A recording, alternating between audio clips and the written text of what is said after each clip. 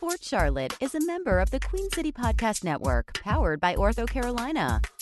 Find out more at queencitypodcastnetwork.com. Welcome to Sports Charlotte, the podcast about sports in Charlotte. My name is Herb White, and hopefully you are safe and observing all the recommendations for good health during this time of COVID-19. Today's conversation is about sports, though. And one game separated Johnson C. Smith basketball from a berth in the NCAA Division II tournament, at least according to Coach Steve Joyner, who should know a couple of things about that subject. I had a chance to talk to him remotely, of course, to discuss the season that was, what could have been, and doing basic things like recruiting during the coronavirus crisis. And so when you talk about the lessons learned and having that carry over, what sorts of lessons would you want to be able to give your kids who are coming back next season? Well, I thought this year we played a little bit more of it as a team, which lended us to play more defense than offense. Certainly, I thought in 19 we were more concerned about offensive production than winning the basketball game. But this year's team certainly committed more to defense and more to team play, and resulted in more wins. Now, we talked just before the end of the regular season, and I asked you if you thought that this season had been one of your better coaching jobs, considering what you faced and the expectations that were placed on your program. You were next to last in the South in terms of the preseason poll and everything, which means not a whole lot of people expected anything out of you. You wound up winning the division. So now that you've had a little bit of time to kind of take all that in, is that one of your better coaching jobs? I think coaching always plays a part. But I think there are a lot of variables that lead into a team having a great season. And one is senior leadership. I thought Aaron Adair, Casey Minor, Nina Melankovic all did a good job in leading the basketball team. I thought our assistant coaches did a great job in working to develop our individual talent and helping blend it together. So I guess if that all leads to the head coach getting some credit, then so be it. But I think it was a total team effort. So one of the other things that we had talked about as well was the possibility, which didn't come through, of making the NCAA playoffs. Do you think that a team that has 20 wins, won its division, should have gotten more consideration to get into the field? It's such a limited field, which makes it very, very tight. And the criteria, I think that is used to determine who gets in the playoffs gets very, very, very tough. I thought we played a good schedule, and we played 28, what we call 28 Division II in the conference, across the division kind of play, and had some good wins. But certainly, I thought we needed one more to get into the tournament. We needed to get into that championship game. And do you think that would have been enough to get you in, regardless of whether you won the championship or not? I think so. I think we would have moved up even a little bit more in the rankings, and certainly given us an opportunity to get in. So now the season is over. You didn't get where you ultimately wanted to go, which is the CIAA championship game and on to the NCAA Division II playoffs. So what do you do now, especially with the coronavirus pandemic playing out the way that it is? How have things changed for you in terms of, getting your kids from last year's team together to get ready for next season, as well as recruiting? How's that been impacted? It's difficult. It's difficult on everybody. Players cannot continue to work on their craft and get better, even though they've all been sent home and gone home.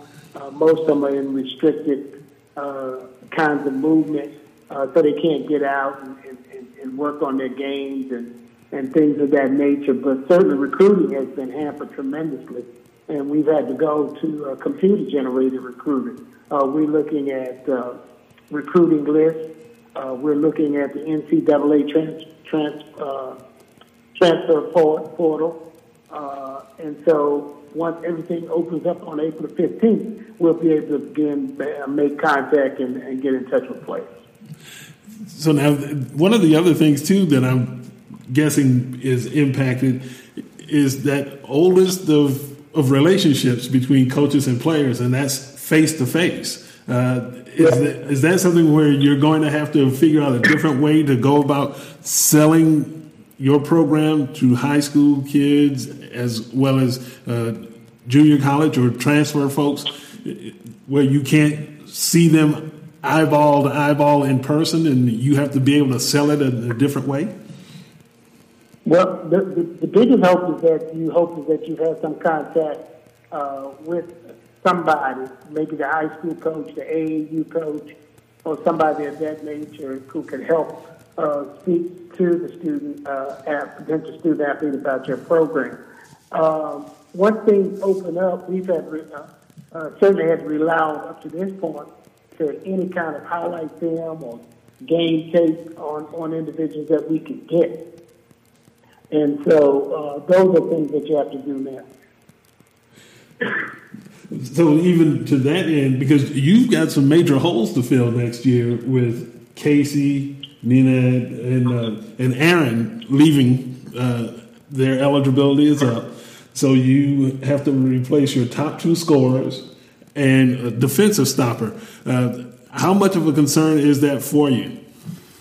Well, it's a major concern because we would certainly have had players in by now, build a relationship with them, know what they are capable of doing, and how they might fit our program.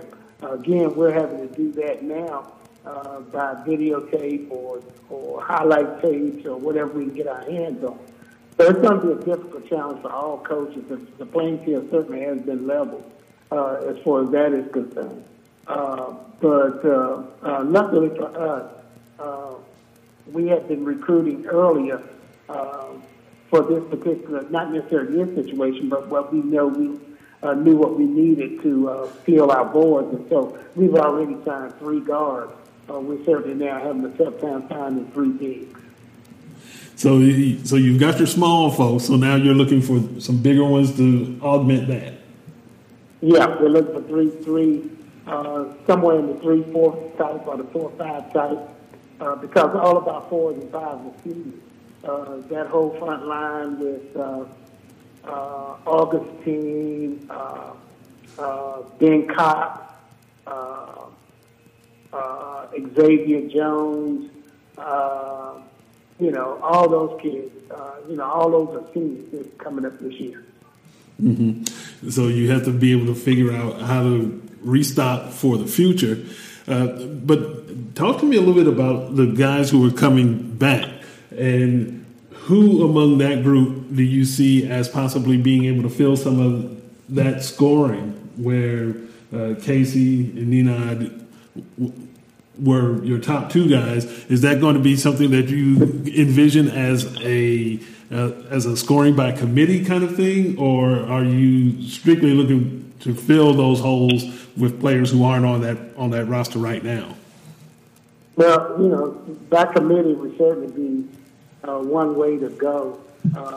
I was real pleased with Austin Nelson this year in terms of him gaining a command of his game and fitting into the scheme of things that we were trying to do. I hope that he can continue his progress. He certainly came on, especially after Xavier Jones was hurt and injured and out for a while. Aminu was hurt and went out for a while. We sustained a lot of injury this year that the guys had to overcome, and they did a good job of that. Right now, because we don't have a spring practice, off season, so to speak, it's hard to tell how players' development are going to continue. At whatever point we get them back, that's when we will have an opportunity to see where they are.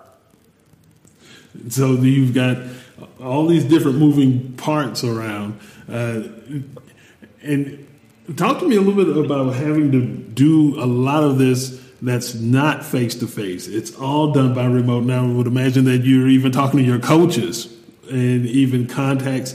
You talked about AAU coaches or high school coaches. You have to do it over the phone or in a digital world. How difficult is that for someone who is accustomed to literally being right there in the room with them? It's very difficult. One of the biggest tools that is missed is face-to-face contact. They get a chance to read your emotion, and you get a chance to read theirs, and certainly that's not there anymore. I think it's going to hurt the game tremendously. I think it's going to hurt player development. I think coaches and players are going to have to work harder to make sure that they have the proper relationship and understanding of each other in order to be successful on the basketball court. So it's difficult. Glad to have all the technology, but nothing beats face-to-face. Yeah, because I guess at some point in time you have to be able to close that deal as a coach, and you just can't get that feel. Yeah. Exactly. So, how are you making do with the coronavirus around, and are you kind of hunkered down at home, or are you really restricted, or are you kind of just making do the best you can? No, we're definitely hunkered down at home. We're using Zoom where we can use Zoom to stay in touch with our staff and coaches and things of that nature, and plenty of conference calls. Sometimes 2 a day. And so we're utilizing technology to the best of our ability as we've asked our students to do to finish up this semester academically. Yeah, because I guess there was a notice that went out from President Clay Armbruster to the student body that everything is going to be digital in terms of learning for the rest of the semester. So you do have to factor that in as well. Exactly. We have to factor all that in. We're trying to stay in constant communication with them, asking them to make sure they stay online to get their work done. They still have the same requirements in order to be eligible for the upcoming season. So that much hasn't changed. Okay.